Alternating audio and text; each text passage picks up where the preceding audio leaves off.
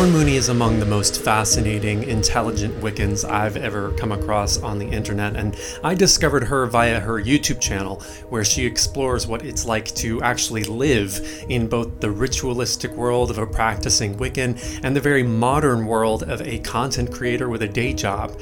Now, in my experience, many people in the modern world who are making sort of esoteric content tend to shy away from the fact that they are in the modern world. Thorn, instead, dives headlong into the weirdness of that situation, offering videos with titles like, "I'm not a professional witch, and that's fine with me," "Don't put other witches on pedestals," and experiences being a pagan content creator, among many others. Now, we spoke a few months back, and after a lot of technical drama that is now thankfully resolved, by the way, be very careful which podcast hosting provider you choose, I am thrilled to release our conversation as it ranks not just among the best on this podcast and YouTube channel, but also as one of the more grounded esoteric conversations I've ever had the good fortune to have. We explore a really wide variety of topics. Generally, all of what we talked about circles around the convergence between what we might call modernity or modern life and Wicca or witchcraft broadly. Now, Thorn wrote Traditional Wicca, A Seeker's Guide for Llewellyn, with whom she has another upcoming book, tentatively titled Next Level Witchcraft. You can find the link to the first book down in the show notes or description, depending on where you are watching or listening to this. You'll also find all sorts of links to her other work down there. All right, without further ado, here's my interview with Thorn Mooney.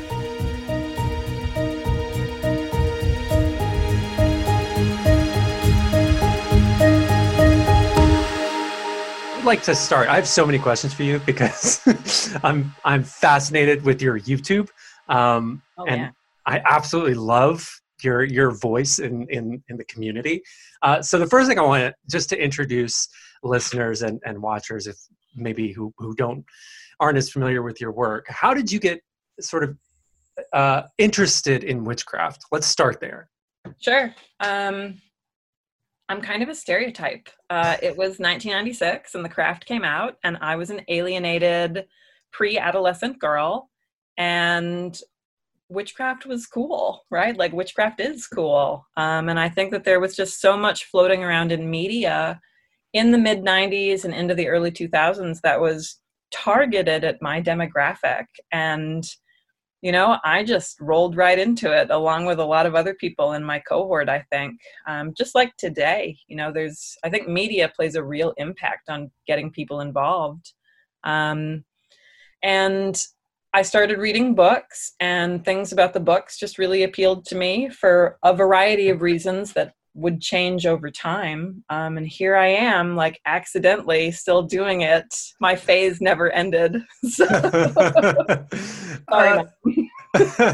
So getting into it like the way you did via The Craft and that whole era, which was really, I think we can agree, the golden era of cinema. Oh, and music. And music, my friend. Oh, God, yes. Evanescence, please and thank you. I'll take it. Anyway, do you think, you talk about this a lot on your YouTube channel, do you think if witchcraft in general, but we can boil it down and get more specific, like, and say Wicca, do you think if it loses its subversive nature, it loses something super important to it? Like, if it's mainstream and hip, has it lost something? That's a more complicated question, I think, than people give it credit to sometimes, because on a gut level, I want to say yes. I want to say that witchcraft broadly, not just Wicca, but I want to say on a gut level that witchcraft broadly is about subversion, it's about transgression, it's about boundary crossing. All of those things are built into it, I think, kind of no matter what specific sort of witchcraft you're talking about. But at the same time, I think we neglect the many ways through which one can be subversive and what it means for something to be subversive and transgressive, which I think, whether it makes us comfortable or not, is going to look different for all of us. And I think about, like, my own middle school experiences.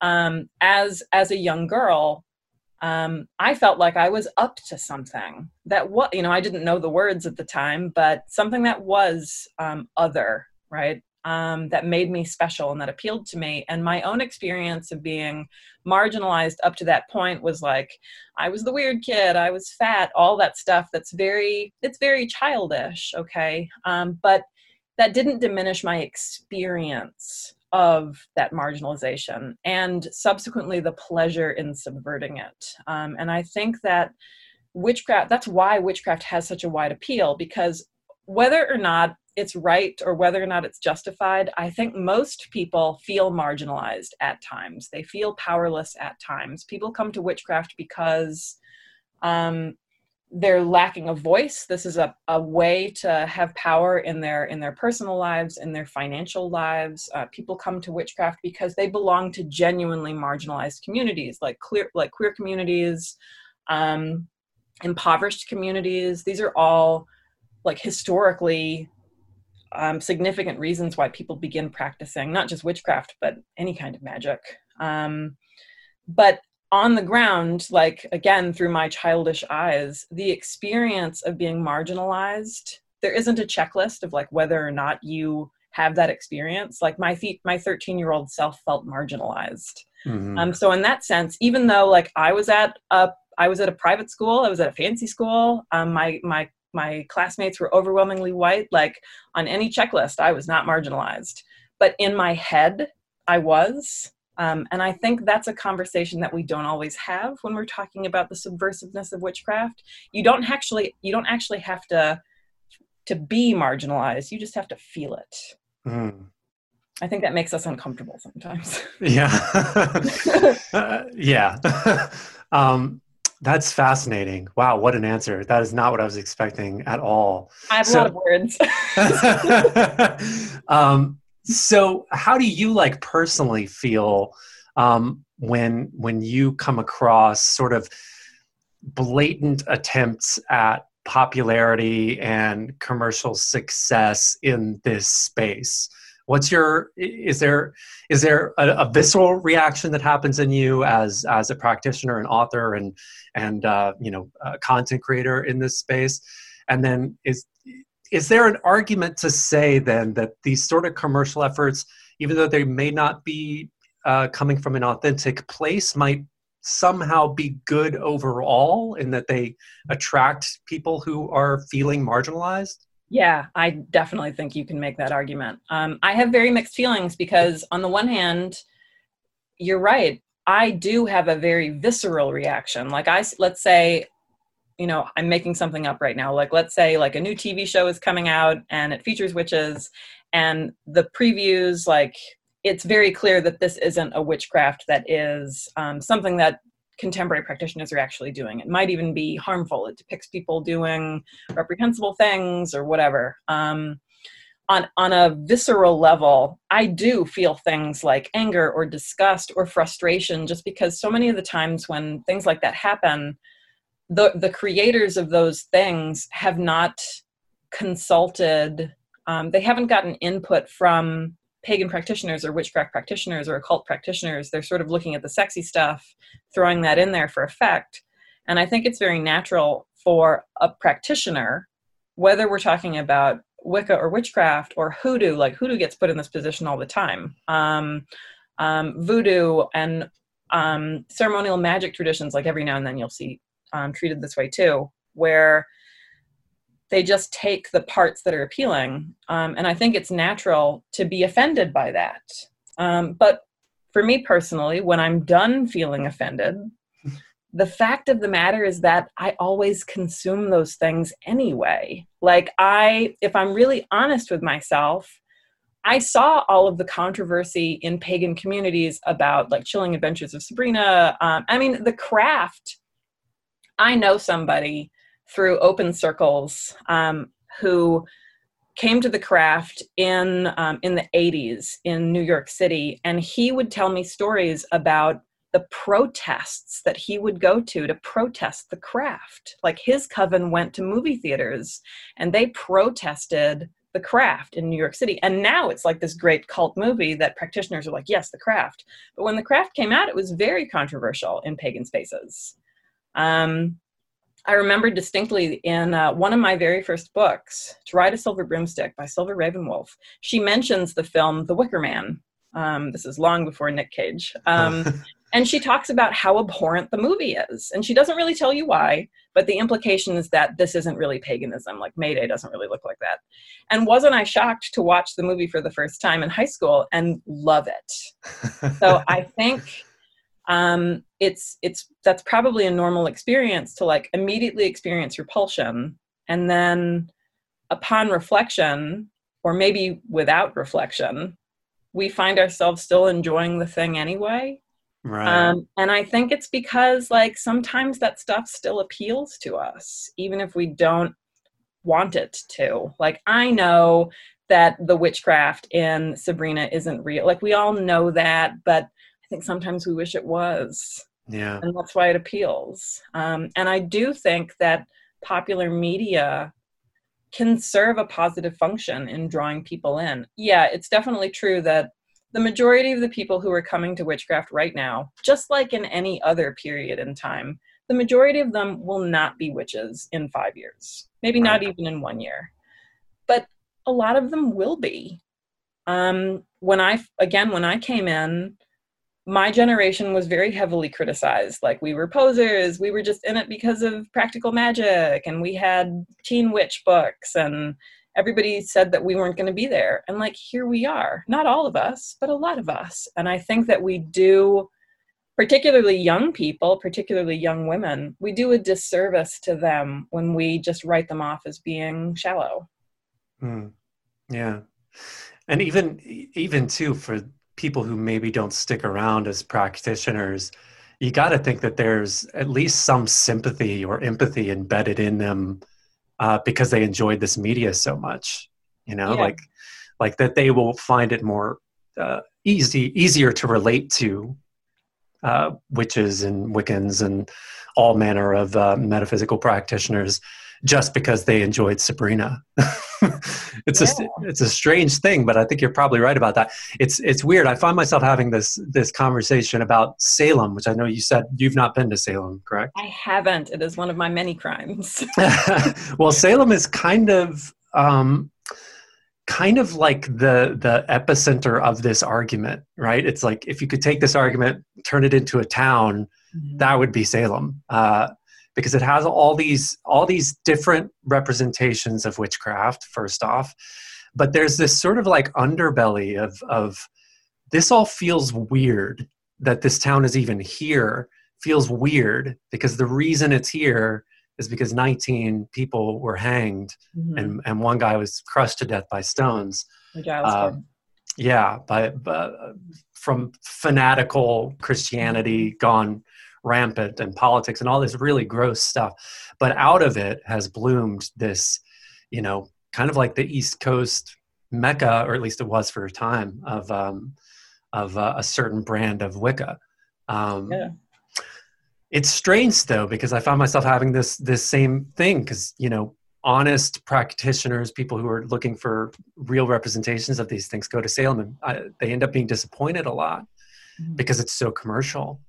And then I find myself coming around to the other side of it, which is like, well, yeah, it's commercial, but how else are you going to get people in the door? Like the aesthetic, I watched one of your videos and I was really charmed by it.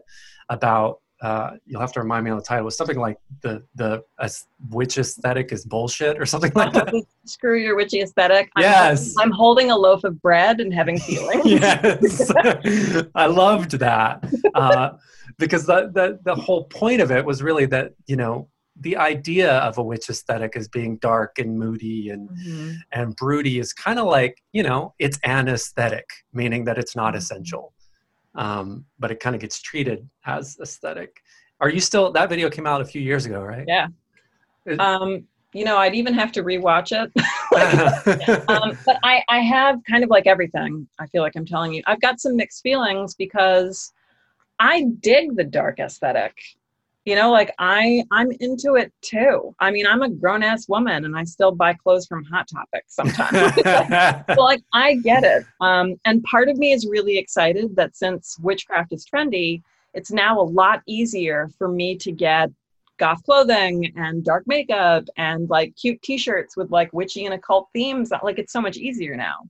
Like it's kind of cool that you can go to major retailers and get certain things that we couldn't get as teenagers. Like you couldn't go get incenses and, you know, like you just couldn't go to a store and buy those things. And now you can. Now you can go to a mall and get crystals and tarot decks. And, you know, we can have a long conversation about like the ethics behind that and whether or not that's okay. But from the perspective of a new practitioner, especially a young practitioner, and somebody who doesn't have a lot of resources, you know, most pagans and witches don't have the money to travel, and they don't have the money to go to events, and they don't have a local coven that they can go to support. Like they don't have those things. So maybe the only thing that 17-year-old in Iowa or wherever has is, you know, kind of the quirky store at the mall where they can buy crystals and sage. And that becomes a valuable resource for them. So that's, you know, it's a mixed bag. So the aesthetic in many ways makes life a little bit easier for many of us. Where it gets problematic, I think, is the assumption that if you are not living up to that aesthetic, then you're somehow doing it wrong. My particular brand of witchcraft is Wicca. I'm part of an initiatory tradition of Wicca, and Wicca had kind of its heyday, especially in the 90s. I think that was the first kind of witchcraft that a lot of people got exposed to. That was the word people knew. But like Wicca definitely is kind of in this moment where it's not trending anymore. Like there are other witchcrafts that are coming to the fore, and there are other voices speaking for other traditions, which is awesome.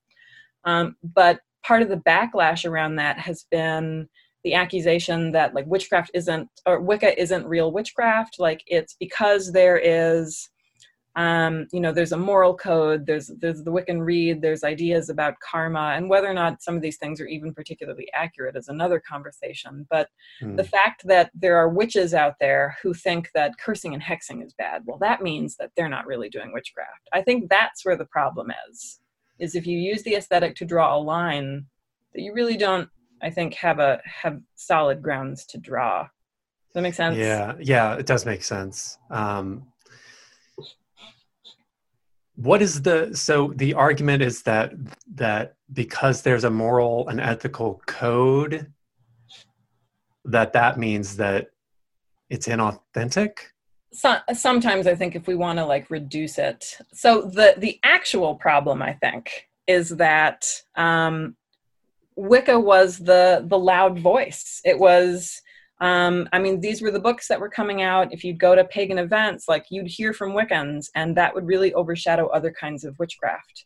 I think that's the actual problem. The actual problem is that people are oblivious to the reality that there are other traditions. So what ends up happening is somebody says that they're a witch, and then everybody who listens to that statement goes, oh, you're a Wiccan. Okay, oh, I know what you're all about. Like you have the threefold law, and you have a quartered circle, and you have a ritual dagger, and like I know what your game is. You're a Wiccan.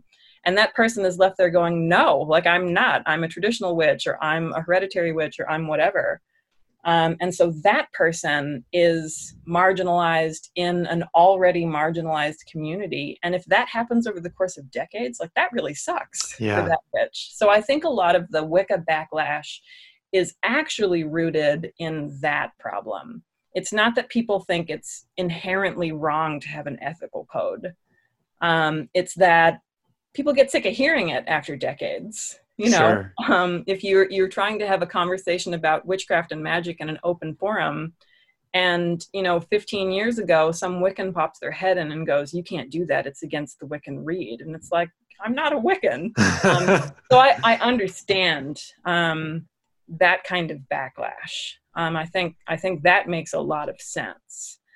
So people will say that they don't like Wicca, or Wicca isn't real witchcraft because, well, historically witches have, you know, cast hexes and curses, and historically witches worship the devil, and historically witches do all these other things. And for decades, we've had Wiccans telling us that that isn't true.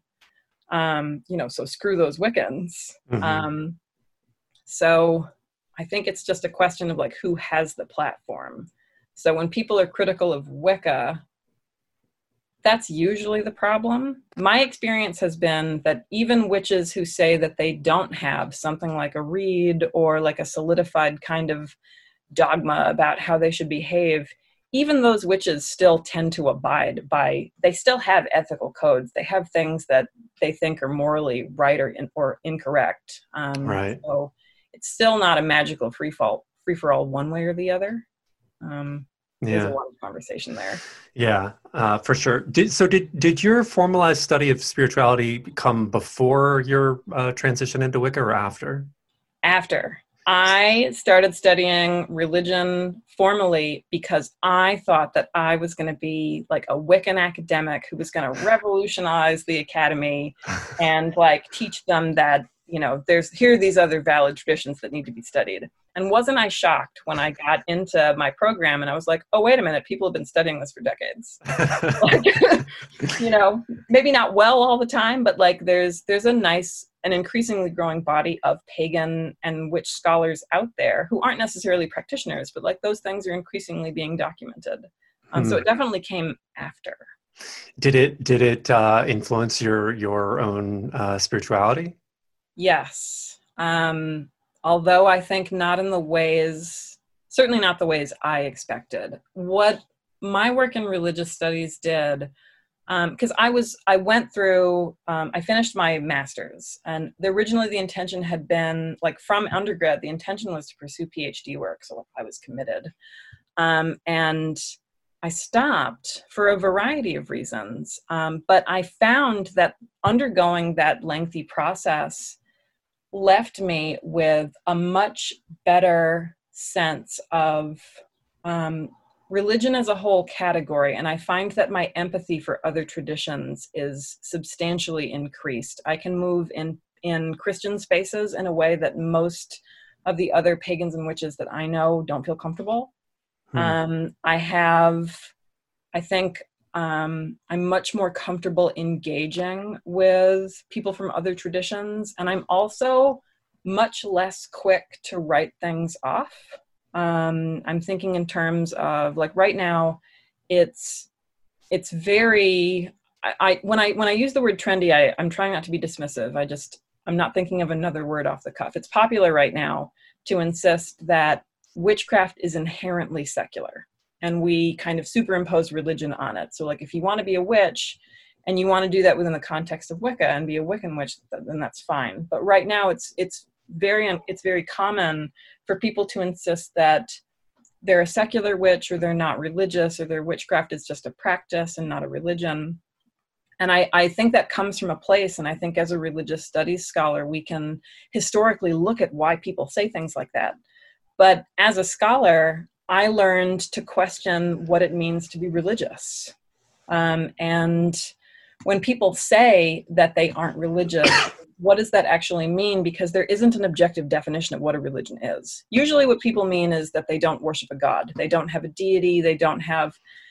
But any religious studies scholar will tell you that a lot of religions don't behave that way. Like having a deity or a god doesn't necessarily indicate that something is the category is very nebulous. So I don't know, like I learned to read into the kinds of statements that people make and think about why they might be making them. And that led me to have different sorts of relationships in my community. I was also able, through my work with evangelical churches, I did a big chunk of my master's work on megachurches in the South.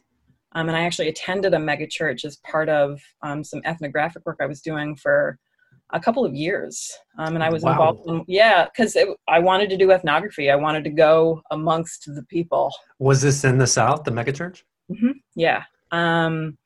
And because I was there as a scholar, I had to disclose who I was and what I was doing, and people signed forms, and it was all on the up and up. But I was really struck, not growing up in a Christian environment and not really spending a lot of time around Christians, I was struck by the ecstatic experience of God in the megachurch that really looked a lot like witchcraft to me. Oh yeah. And like that was really cool. So then subsequently as a coven leader, when I was explaining things like transpossession to students, I could go, I had this other set of language that I could talk about, because Christians practice these things too. Yeah. They just have different frameworks for it. So I feel like being a religious studies scholar gave me an additional toolbox as a witch. That's been really invaluable. I ended up, I didn't go on and do academic work, and I don't work for the Academy now. I work for an academic publisher, but these were still some of the most valuable, I think, undertakings as part of my training, like as a witch, was that work I did in a religious studies grad program. Wow. So you transplanted to the South when? So I'm from, I was born in DC and I grew up in Alexandria, Virginia. So I'm from like technically it's the South, but anybody from that area will tell you like it's not the South. Okay. Right. Yeah. But my father is from Tuscaloosa, Alabama. And so like we have family here in the South. And I went to college in Virginia. And when I finished college, I couldn't afford the DC area, and I wasn't going to live with my parents. And I ended up in Raleigh, North Carolina, because I was dating a boy who wanted to move to Raleigh, and I have a brother who had moved to Raleigh. So I rented a room for my brother, and I just never left North Carolina.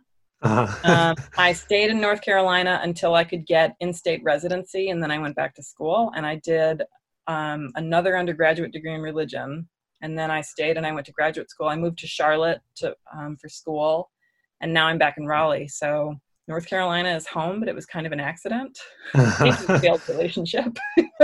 Did you find your spiritual work influenced by being in the South, especially North Carolina, like the sort of hill witchy Appalachian-y kind of tradition? So this is sort of funny. In one significant way, yes. I very much railed against the South when I first moved here. I moved largely for financial reasons, and I wasn't thrilled about it. I had the same kind of dream that I think a lot of people did. Like, I wanted to go to a big city, like maybe New York. I played guitar. I wanted to be in bands, like whatever. And moving to the South felt like a step backwards. So I really was resistant about it. But I made a very conscious decision, and I did magic around this. Like, I made a very conscious decision to like make this my home. Like, okay, I have to be here. It's a waste of energy to like be upset about it. Let's see what we can fix about it. And one of the things I did was I started practicing archery, because in my tradition of Wicca, we see the god as a horned god of hunting. This is common in a lot of witchcraft traditions, as I'm sure you know. This idea that the god is the god of wild places and hunting and animals and the turn of the seasons, right? All of this kind of, not even agricultural imagery, but like hunting imagery. So I decided that in order to deepen that relationship, I was going to explore archery. Well, exploring archery in rural North Carolina means interacting with people like bow hunters. And so like I was looking for a place to shoot, because I just like got myself a bow on the internet, and I was literally like under the cover of darkness, like going to construction sites to like practice. Like, it's super dangerous, right? I'd never do this now. Just so I could practice, because I lived in a suburb. I couldn't just shoot in my yard. So when I was looking for places to shoot, I found a traditional archery club in the state, and I started going to this club, and I was the only woman. I was like one of the youngest people. I was definitely the only, like, these are the Make America Great Again people. Like, Sure. This is where those people are, in their camo and like their red hats. And this is pre-red hat era, but like, I assure you, many of them have red hats today. And like, those were the people who I was interacting with. And these people are born and bred Southern. And like, I was a novelty, but they taught me how to shoot. And I found that being with them, even if I would disagree with them politically, which was all the time, and we would have conversations in those spaces. And I actually eventually joined their board of directors. I spent 4 years on their board, right? Like, and I brought friends who subsequently joined the club. So like by the time I left and stepped down from the board, the president was a pagan. They had people in their 20s and 30s. So like we really changed the face of this club over the course of several years. But in hanging out with these old camo clad mountain men dudes, tell you what, those people love deer and they love nature and they love the cycles of the seasons. And I have seen grown men brought to tears over deer. Yeah. And that shit is magical. So yeah, here I am with these people who are so different from me. But like, just like in those church experiences, like there's similarity here. And I took that back with me in my relationship with my gods and with my tradition. I can't tell you how much it warms my heart to hear you say all that. I'm from the South originally, from Tennessee. Okay, you get it. Yeah, I do get it. I'm from a very small, kind of impoverished town in Tennessee. And yeah, there is something about deer. Yes.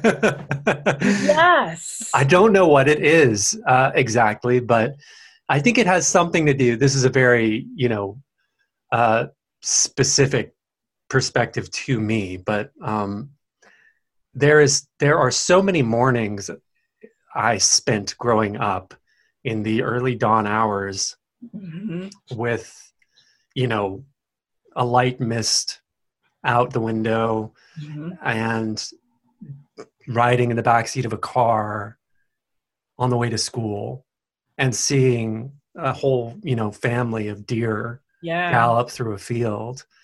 That are so like deeply lodged in me.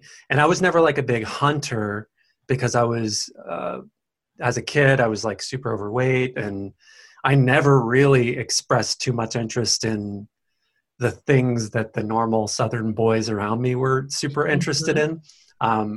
So it just never, I think a friend of mine tried to get me to go once and I went with them and walked into the woods and then walked right back out and sat in the car until they were done because it was overwhelming, too sensitive. But even that experience of like friends of mine and family members who hunt, the feeling of like deep reverence for the hunt, even though it's super, I would say industrial in a strange way with all the firepower and the camo and all that. It's got a weird metallic feeling to it. But even with all that, there's still this deep like connection to what's happening that I don't see really talked about a whole lot. I think about since I've left the South, I think about this all the time, that there are so many similarities between, New Englanders and Southerners. And it's almost like you can't really see it until you're immersed in both places. And neither one of the groups of people in those places want to necessarily admit that they're similar. Yeah. But they are in these really like deep, profound ways. Well, and that causes a bit of a crisis, I think, too, because there are a lot of things, again, about these groups that I find abhorrent. Yeah. Especially when we're going to talk politics, like, which we have to. But my strategy was, and again, because like I had the mental wherewithal and the privilege to engage in these conversations, like I could sit down with these dudes in their camo hats and talk about, well, the reason women don't come back to your club is because you do these things and it makes us feel weird. And every single time we would have those conversations, they would be appalled at themselves. Oh, wow. There were times when I met resistance, especially when talking about sexuality. God, that is such a big, Yes. And what I saw over and over again was that, that whole like, love the sinner, hate the sin mentality. There was a lot of that going around. But we could have a dialogue about it. And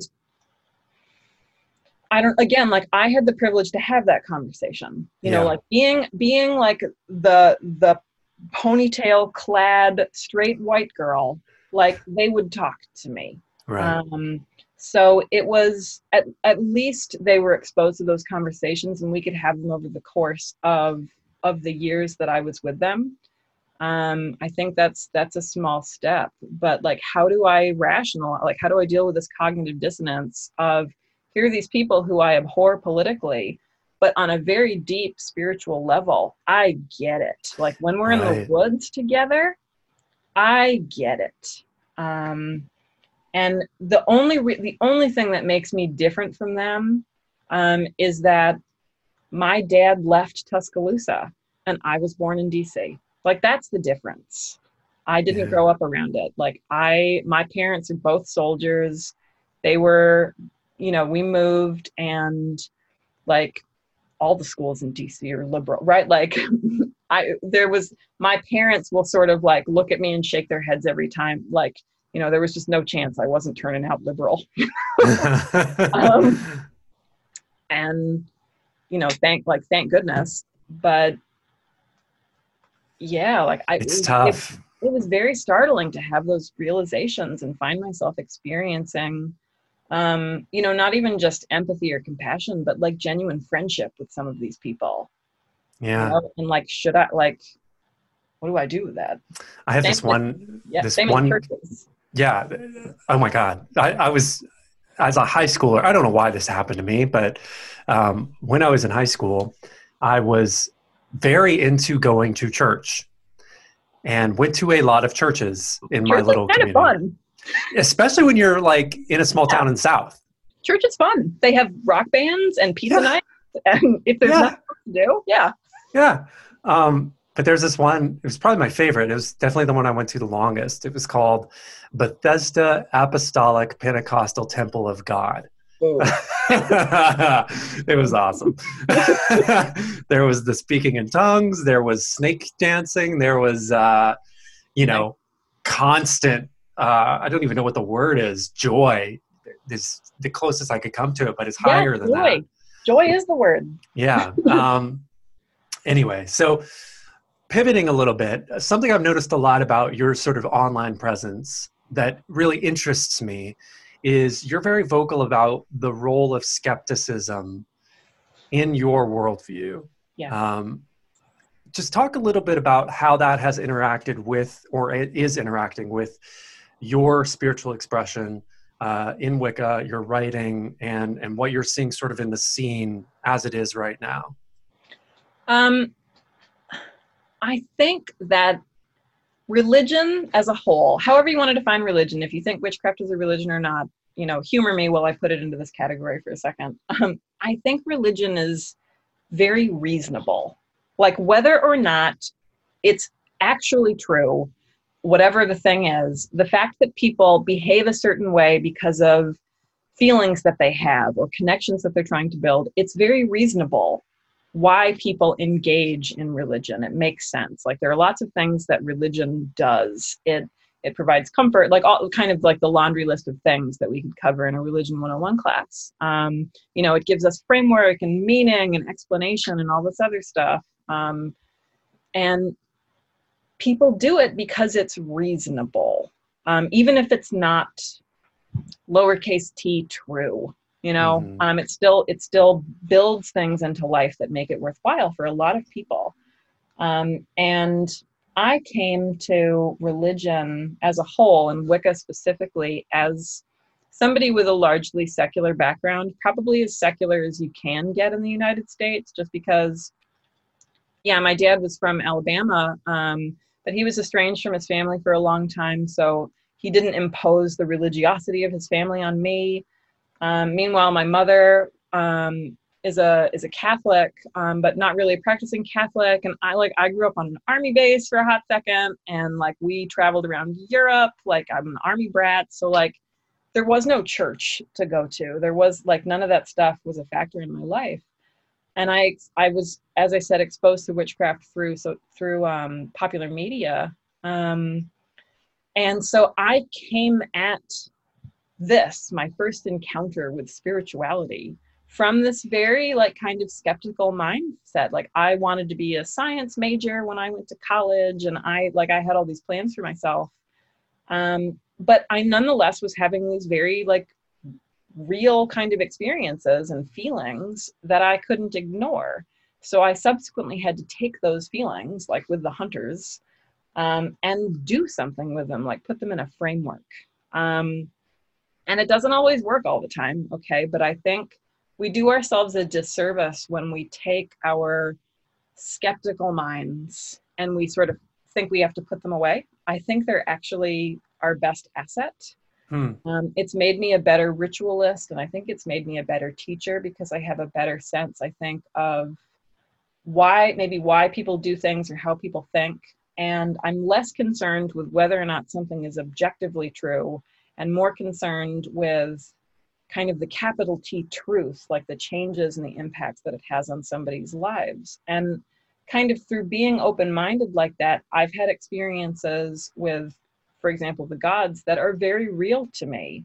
But what I wouldn't do is try to persuade you that they were objectively real. You know, I don't think that part of the equation matters.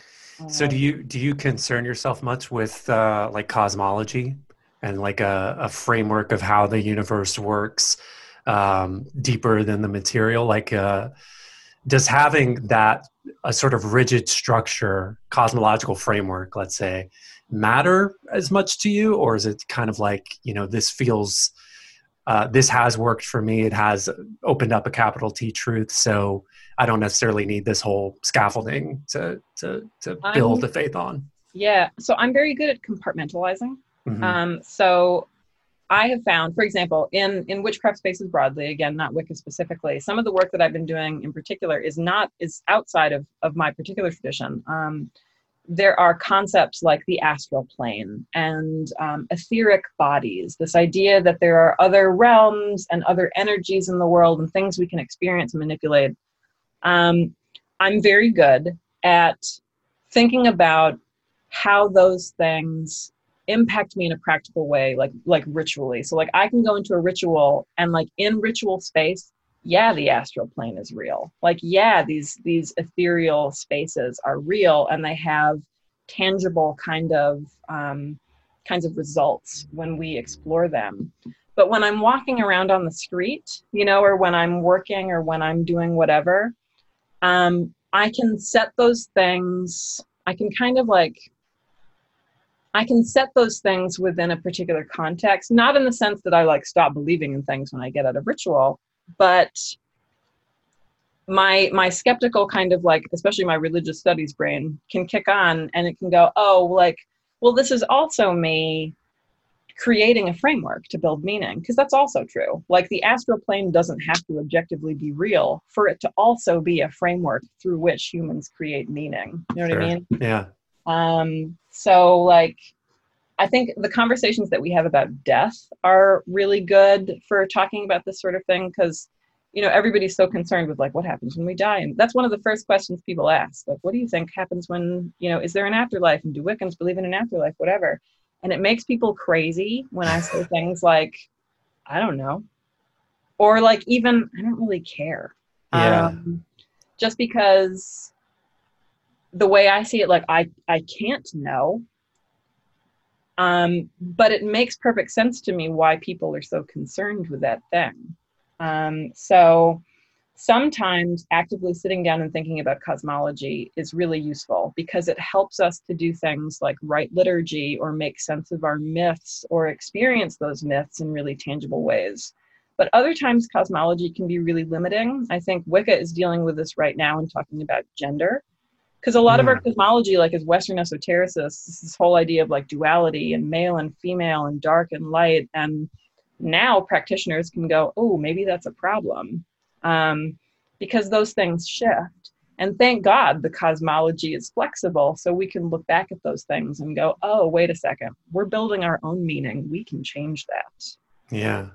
So I think having that perspective is important. So yeah, cosmology is important, but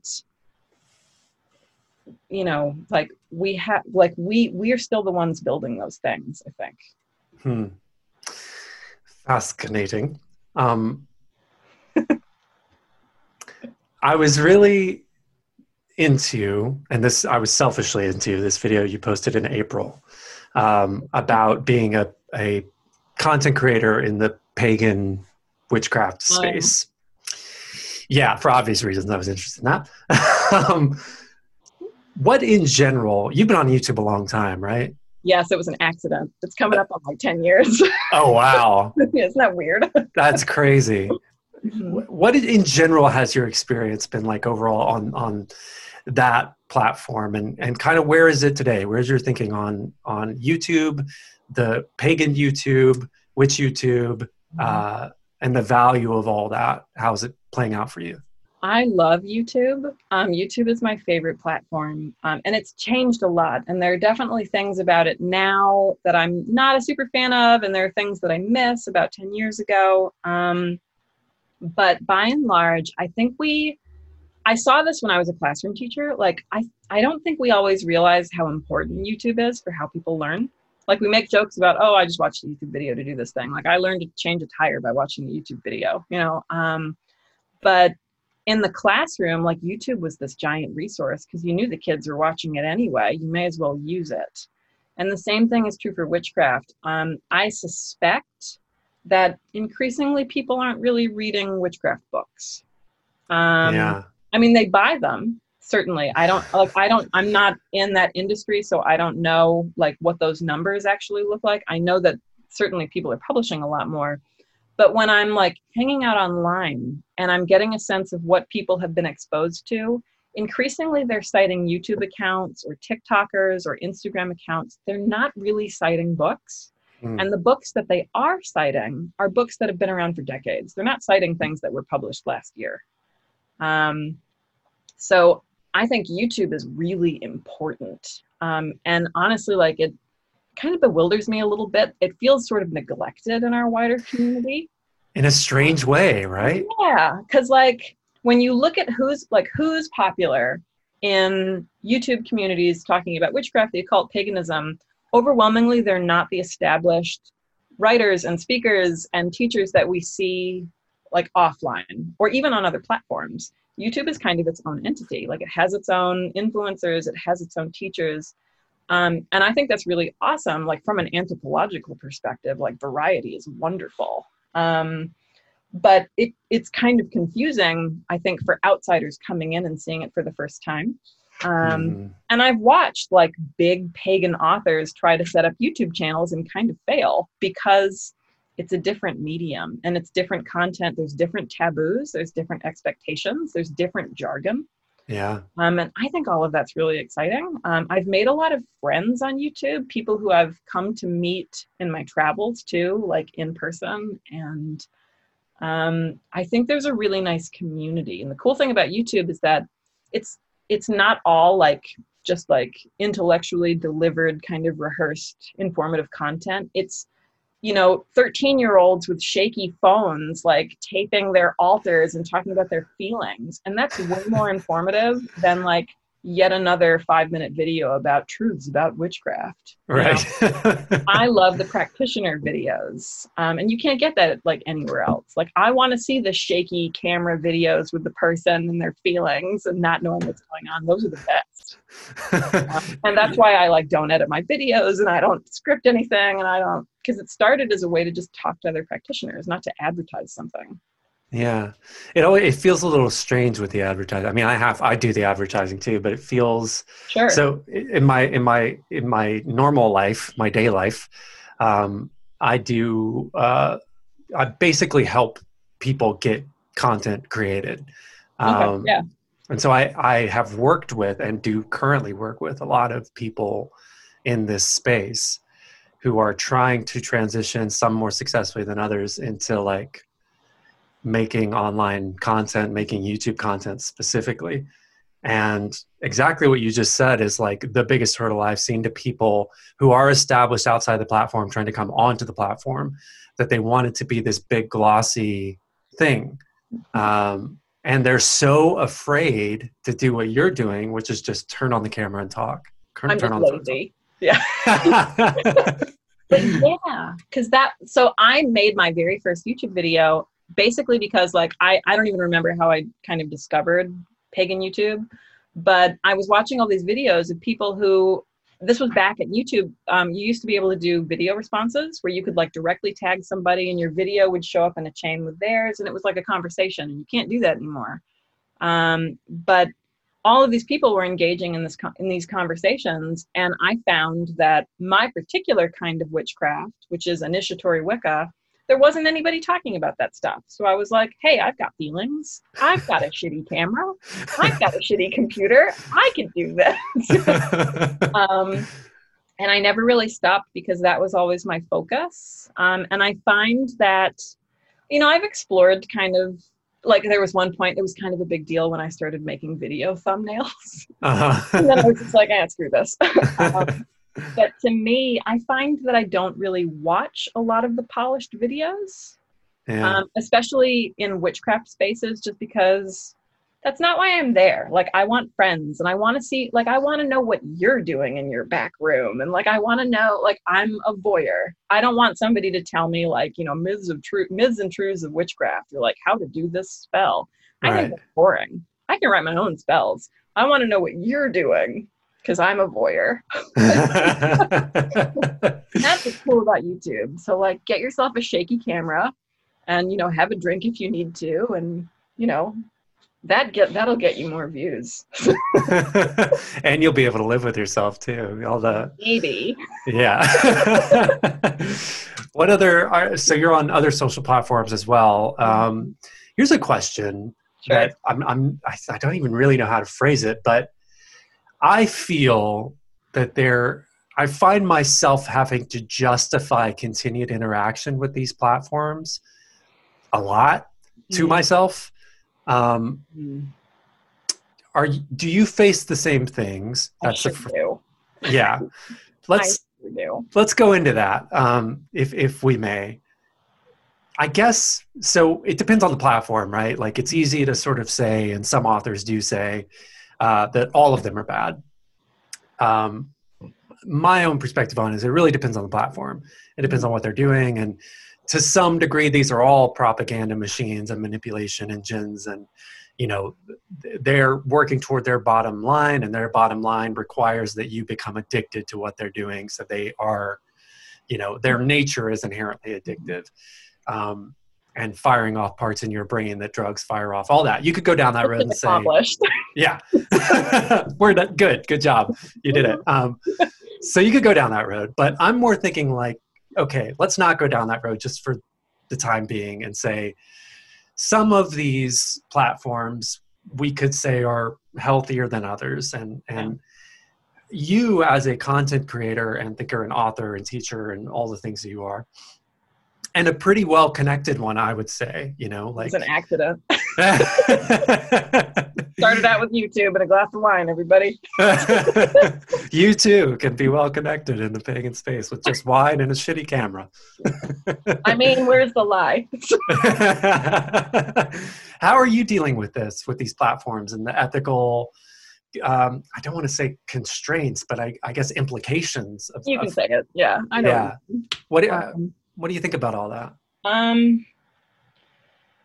God. So I've drawn lines in the past, which I've subsequently crossed. And one of the ones I'm thinking about is Facebook. And I think like when people talk about the ethics of social media, beyond all of like the propaganda, Hunger Games machine stuff, like,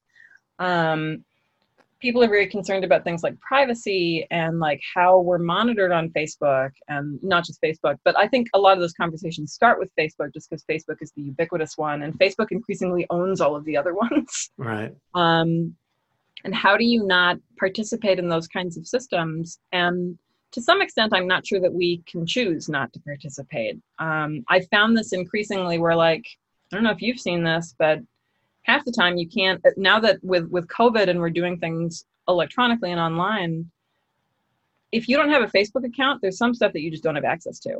Like this meeting is happening on Facebook Live, or some businesses, like even just to see Facebook pages, a lot of the time you have to be a member, which means that there are certain businesses that aren't getting customers because, younger and younger people don't have Facebook. And I think people don't realize, like my high schoolers didn't have Facebook because grandma had Facebook. Old people had Facebook, you know. They were all on the chat snaps and whatever else. So like, there's definitely a demographic difference. But I didn't want to be on Facebook, not because I have any sort of like high moral ground, but because I know myself and I knew that I was going to use Facebook to like stalk ex-boyfriends and look up my middle school bully. And like, I knew I was just going to use it for evil. So I was kind of really trying to do my mental health a favor and not like have that stuff bombarded at me. But part of my work as an author required me to set up a Facebook page. So suddenly I'm kind of dabbling in this space. And then like, you know, YouTube changes and Instagram gets purchased and all this other stuff. And suddenly like you're part of the machine, whether you want to be or not. And I try to just sort of, I try to keep the spirit, like the original spirit in my YouTube videos. Like I try to maintain that as best as I can. And the platform definitely like fights against that. The platform, you know, the fact that you can't share links and you can't do video responses and you can't, you know, the pages are set up so it's a lot more difficult to like advertise other channels or share who you follow and that sort of thing. And then the implementation of ads and becoming a YouTube partner and all this stuff that made things very different. I try to get around that stuff where I can. And what my kind of like my line with Facebook was, I'm not going to do like firsthand interaction on Facebook. Facebook is purely going to be a sharing platform. So like I set it up that every time I sneeze on Instagram or YouTube, it automatically posts it on Facebook, which I think confuses people because then they try to interact with me on Facebook and like, I don't even see those comments most of the time. So it's tricky and it's awful. And I figure the best I can do is try to put out content that is, I don't know, like is as good as it can be and is as honest as it can be. I don't know, like, I don't know what the solutions are there. It's tricky. I sometimes feel like there's some sort of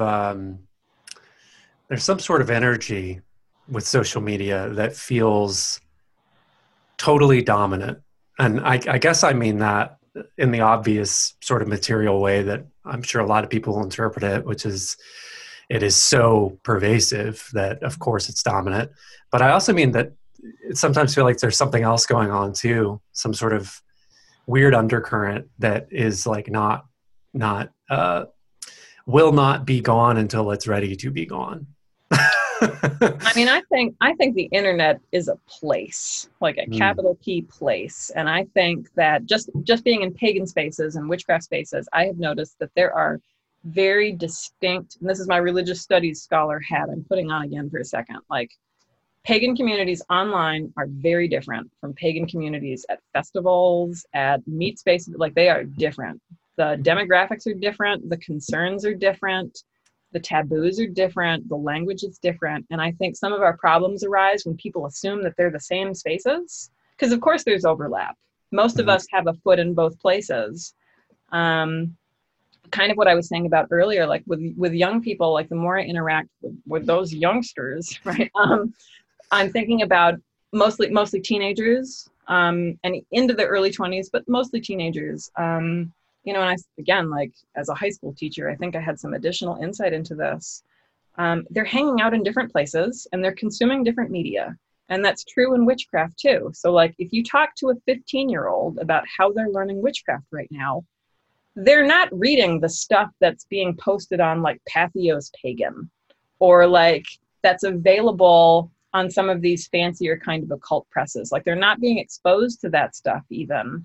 They're looking at TikTok and they're looking at Instagram. And I think that it's a mistake for older pagans to say, oh, well, that's because they're shallow. Oh, well, that's because they don't know better. Oh, well, that's because they just haven't grown brains yet, or whatever awful things people say. It's because those spaces are different. And I think the needs of those communities are different and they overlap in some spaces, but they're different realms. And I think that it gets kind of dangerous when we pretend that they're the same and our rules still apply in one place or the other. So like there's definitely, I think you're right. Like there's definitely kind of an energy to this other place in the same way that going to a different city or like walking into a primeval forest might feel different. Right. I set up TikTok, I don't know, like last month, and I don't think I'll ever post anything, but I wanted to see what all the hubbub was about. Uh-huh. And I don't understand it at all. I'm so overwhelmed. And I instantly transformed into my father. And I'm just like, what is this? What are these people do? Like, get off my lawn. Friend of mine got TikTok famous recently. Oh, yeah. Yeah. It's the weirdest thing. She texted me and she got TikTok famous for doing cosplay. And I also am grumpy in my 30s and don't know anything about what people are doing. And so she texted me and she's like, oh my God. And I'm like, what? She's like, my latest TikTok has 30,000 views. Oh my God. And I'm like, great, cool. So what do you get from that? And she's like, what? Because my immediate response was like, so like, what are you doing in it? And she's like, I'm putting on makeup. I'm like, okay, good, I guess. Everybody on TikTok is putting on makeup. I don't get it either. I want to get it though. I want to get it too. We may both be past the point where we can get it. Leave us comments and teach us how. The first like Gen Zer who writes here's how to explain TikTok to old folks, it's going to be a millionaire. Right. So speaking of writing, here's a segue. Ready for this? Speaking of writing, tell me about your path to traditional Wicca. Oh, I wanted to be a traditional Wiccan. Like that wasn't the word that people were really using at the time. Like I wanted to be an initiate. I wanted to be a priestess. I wanted to be a high priestess. I mean, you got to remember I'm like 15 at this point. Okay. Mm-hmm. And one of my very first books about witchcraft was one of those like flashy Time Life books, with all like the naked ladies on it. I do know. Yeah. Yeah. And you're like, oh my God, like there's like Maxine Sanders and look at all the boobs in this. And like, so not only is it my first exposure to witchcraft, like it's one of my earliest exposures to like sex and the devil and like all of this other kind of illicit stuff. Like what 13-year-old is, I mean, I was younger than 13 at this point, but like who isn't going to fall for that? That stuff's awesome. Right. And I just knew that like all of the people in those pictures, especially the women, I just thought like those images just like spoke to my soul, for whatever reason. And I remember like most of those Time Life books didn't describe particular traditions. But there was, again, we can talk about aesthetics here. Like there was an aesthetic. There was like the dagger waved in the air and the nudity, or like the sheer robes and the silver jewelry and like the big crown and like all that stuff. And I wanted whatever the hell that was. Uh-huh.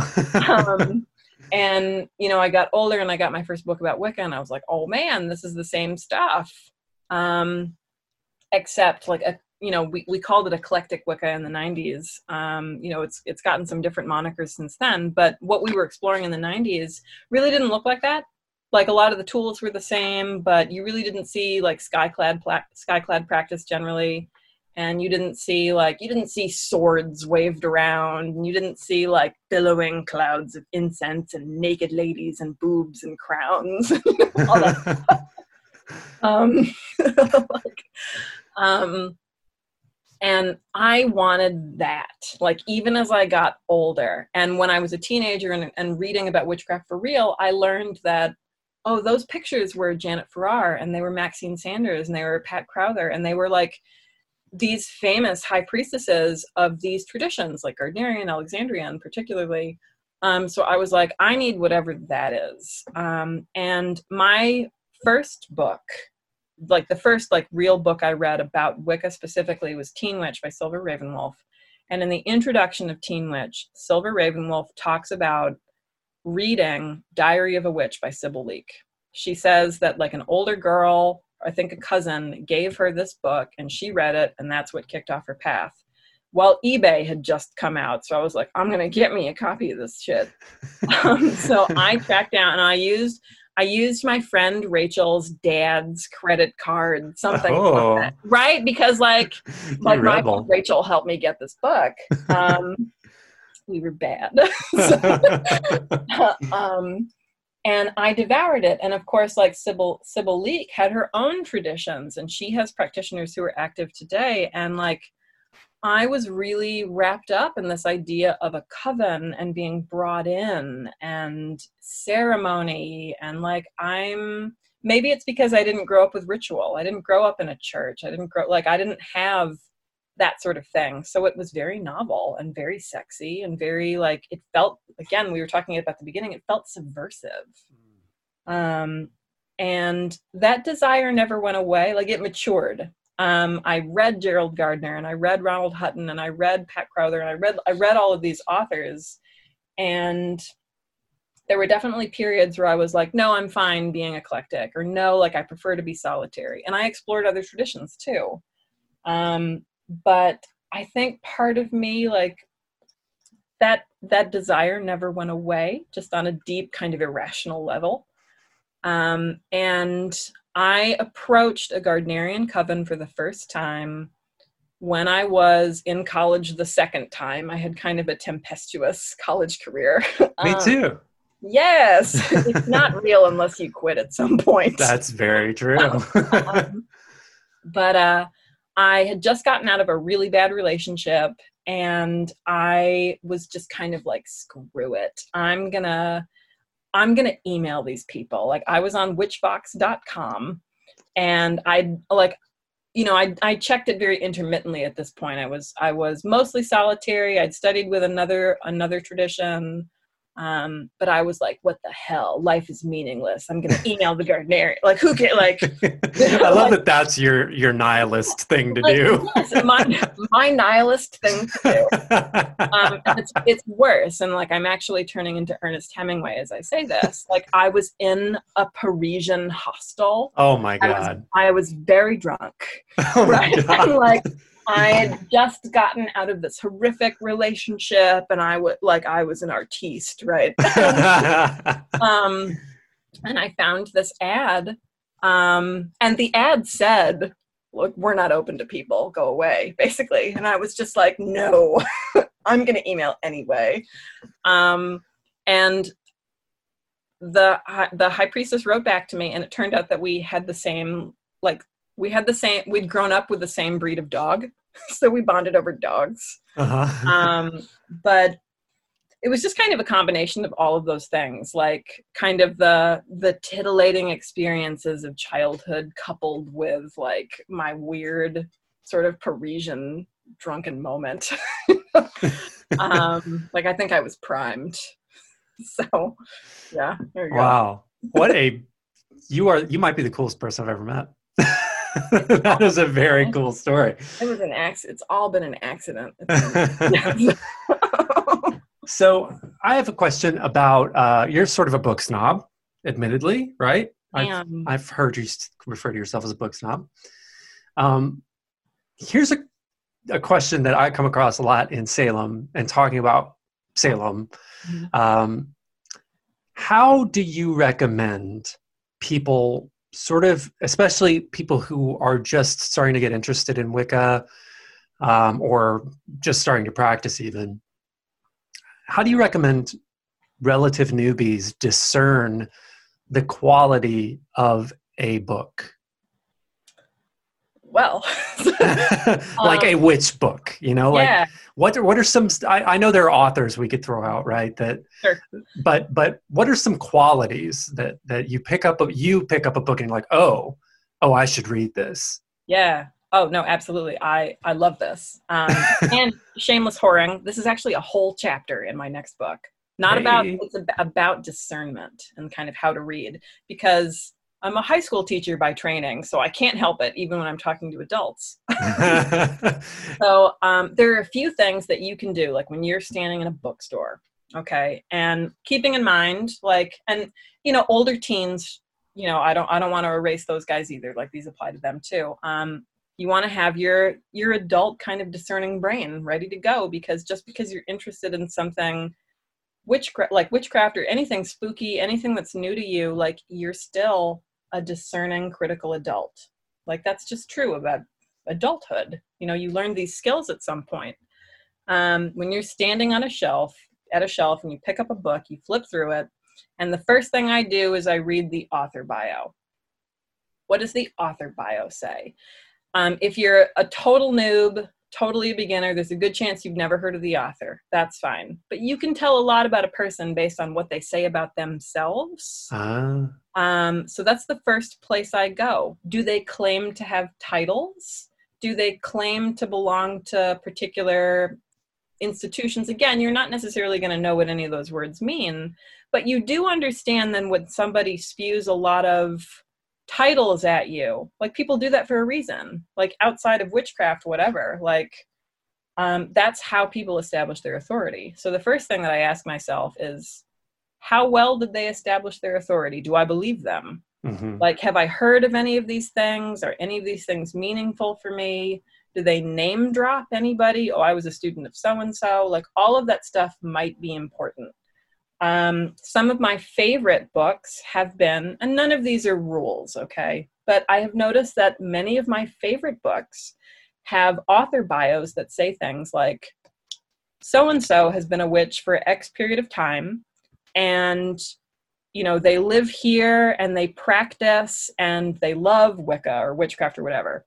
There's no titles, there's no, like, grandstanding. It's just like, here's a person who very clearly, like, has an opinion about what they're doing and has thoughts. So-and-so has been practicing, is a practicing witch, and she loves her husband, and, like, this is her third book. Like, like, that to me is more, I don't know. And again, kind of like what we were talking about with YouTube, I love the personal experience. I'm not always looking for somebody to lecture at me.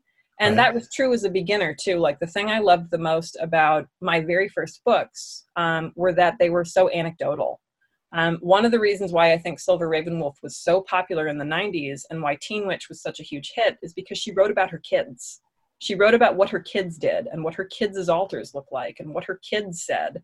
And as a child, like, that made more sense to me than an adult telling me, like, this is why air is in the east or whatever. Right. So you can get a sense about a person by reading their bio first. The next thing you can do is looking at the cover. Covers have blurbs on them, statements from other authors, other media figures. Who's endorsing the book? Is the book endorsed by other witches, or is it endorsed by Publishers Weekly or some other, like, mainstream kind of, right? Is it endorsed by, I don't know, a fashion magazine? Or is it endorsed by a pagan community? Like, you can get a sense, even if you don't know anything about those authors necessarily, like, there's often a little blurb like, so-and-so, author of whatever, has this to say. Who's endorsing the book? Because, like, those are marketing tactics. Like, we all write book blurbs. We're all expected to write book blurbs. We write reviews, like, and I use this in kind of like the best way possible. We're being manipulated by book covers. That's their job. Like, our job is to be manipulated. Like, that's what they're for. So, right. Then I flip through the table of contents. And as somebody who doesn't know anything, it's important that the table of contents at least makes some sense, like, makes some kind of, like, coherent. Does it look interesting? Do these things? There's a difference between, let's say you have two books about witchcraft. And let's say chapter 1 in book A is how to do spells. And chapter 1 in book B is how to worship the horned god. Like, offhand that those are two very different experiences of witchcraft. You don't have to know anything about witchcraft to know that, oh man, these people value different things. Right. Now, that's not a judgment. If you want to learn spells, buy the book about spells. But if you're interested in a spiritual path or connecting to the natural world or whatever, then maybe buy the one that focuses on the gods. So that's a good rule of thumb too. The other thing that you can do is flip to the back and see if they have any kind of a bibliography, citations, further reading, anything like that. And you need to be careful here, just because a book is cited in a bibliography, that's not an endorsement. That just means that the author quoted something, needed to back themselves up with something. It doesn't mean that they think that thing is right. I quote people I don't agree with all the time, right? And Chicago Turabian style means that I have to cite them in my bibliography at the end. Right. But at least a bibliography means that they're doing that kind of work and they're looking at other things and they're drawing on other opinions. That's better than somebody who it's just them. I think the more voices you can bring in as possible, the sturdier that foundation probably is. Again, not always true. That's what I go with. Kind of one final thing that you can look at, which isn't necessarily meaningful to somebody who is completely new, but you can look at who the publisher is. And if you've got a smartphone, you can look up the publisher and you can see, is this an occult publisher? Is it a metaphysical publisher? Do they publish other kind of like spooky mystical books? Or is this a mainstream press? And again, that doesn't necessarily mean anything objective about the book, but it could tell you something about its audience and who it's serving. You know, and this has been kind of a hot topic again since the 90s. I'm thinking about, like, there were a lot of books that were endorsed by like Vogue and some of these other fashion magazines about like turning your man into a toad or whatever. You know, like if the blurbs on the cover are from like Elle magazine and Vogue magazine and it's a mainstream publisher, there's a good chance that it's not full of like that arcane wisdom of like an inner community. And if that's what you're seeking, then maybe that's not the book for you. Right. Right. Doesn't mean the other book is objectively bad, but like there are some things that you can do right away in like the span of 30 seconds with a book at a bookstore that will give you an impression, you know? Yeah, that's all very, very good advice. So what are you into these days? What are you reading that's turning you on?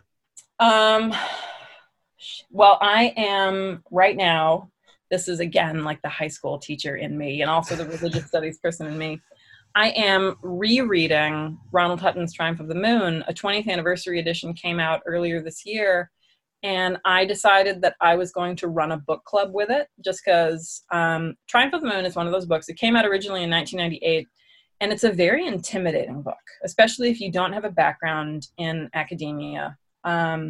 It's got tiny print, it's long, it's expensive because it's on Oxford University Press. Like, it's just kind of an intimidating book. And I think, I have this working theory, that many of the people who say that they have read it have not actually read it. Like with my high school kids, you know? Yeah. It's sort of like everybody says that they've read The White Goddess by Robert Graves. I don't believe them. You know, oh, The Golden Bough. Oh, yeah, sure, I totally read that. No, you didn't. Like, it's like when you go to a bar and like you sit next to some dude who tells you that his favorite book is Ulysses, and you're just oh my God, no, it's not, man. No, it's not. Right, right. We do the same thing in like occult book land. But the thing about Triumph of the Moon is that it's actually a really engaging book. I think the only thing that people need is some scaffolding, right? Like some discussion and a little bit of hand-holding maybe, but just like some open conversation about it. So I was like, I'm going to write a study guide for this book and I'm going to like do this with a group. So I'm rereading this book with a bunch of other people through my Patreon. This is kind of like, this is my additional thing that I offer. Right. And it's all about me and my own self-gratification because like, I love this book and I just want to run my mouth about it. But it's is the study guide out yet? No. What I'll do, so what I'm doing is with each chapter, I'm writing a series of guiding questions, which are designed to be thought about before you even read the chapter. It's kind of like, just like in high school, right? Like, let's create, like, let's drop the background, have the big ideas in place, then read the chapter, which may or may not be difficult for you depending on your reading level. And there's no shame in that. Like, you know, I went and studied religion formally. So like I have a toolbox that somebody who didn't do that doesn't have. You know, that's not a failing. So, but that is something that I can put into practice to help that person. Right. And then I'll do like a synopsis, and then we'll have discussion, and then I will have questions for afterwards that are based on the text itself. Again, just like high school, because I never really stopped being a teacher, even after I left. It's been really fun to read it again with people, just because reading any book with other people is a different experience. Totally is. Yeah, so I'm really pumped about that. And then the other thing that gets me really excited generally, so I am a book snob, but I'm not a book snob in the sense that I think people shouldn't read things. Like, I'm a book snob in the sense that I think that, like, books are holy. Like, I think books are like the purest expression of like human creativity and art. And like, I just love everything about them. I work for a publisher now. Like, my house is full of books.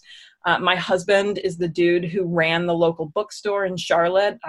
I like single-handedly destroyed Charlotte's book culture by like marrying the dude, and then we moved to Raleigh. When his inventory came with us. You've destroyed the minds of that entire town. Yes.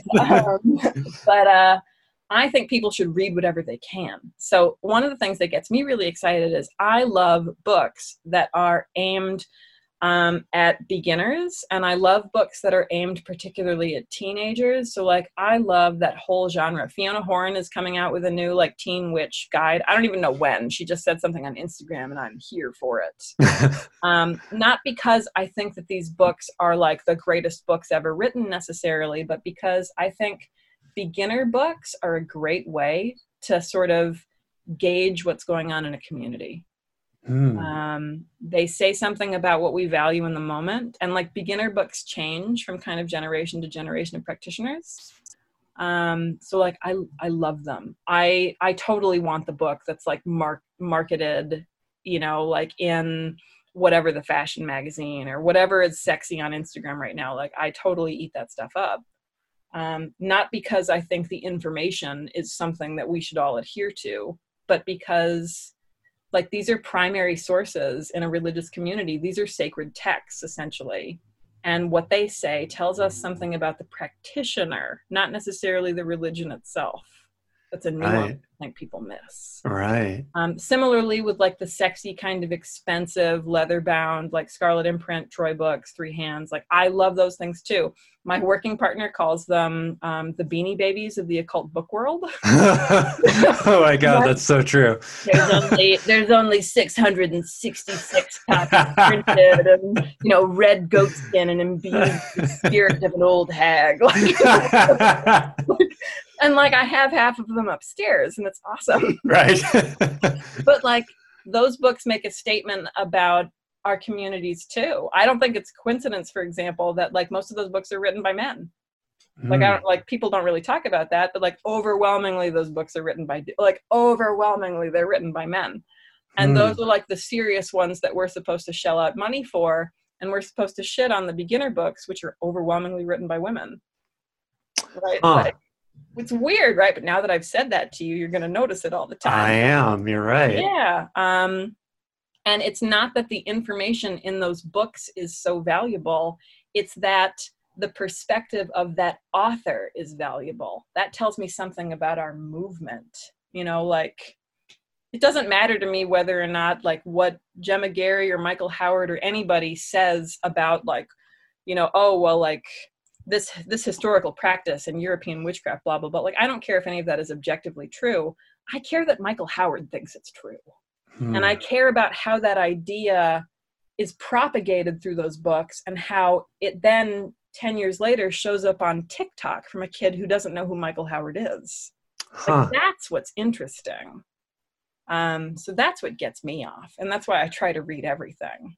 I think kind of one of you've asked the question that makes me run my mouth. Sorry. I think about how adamantly people will tell you that somebody like Silver Ravenwolf is terrible, for example. Like, you've heard these arguments, sure, right? We shouldn't read Silver Ravenwolf. And you can have any number of problems with any single author. That's fine. But what's fascinating to me, and you wouldn't know this unless you'd been reading everything for decades and had no standards like me.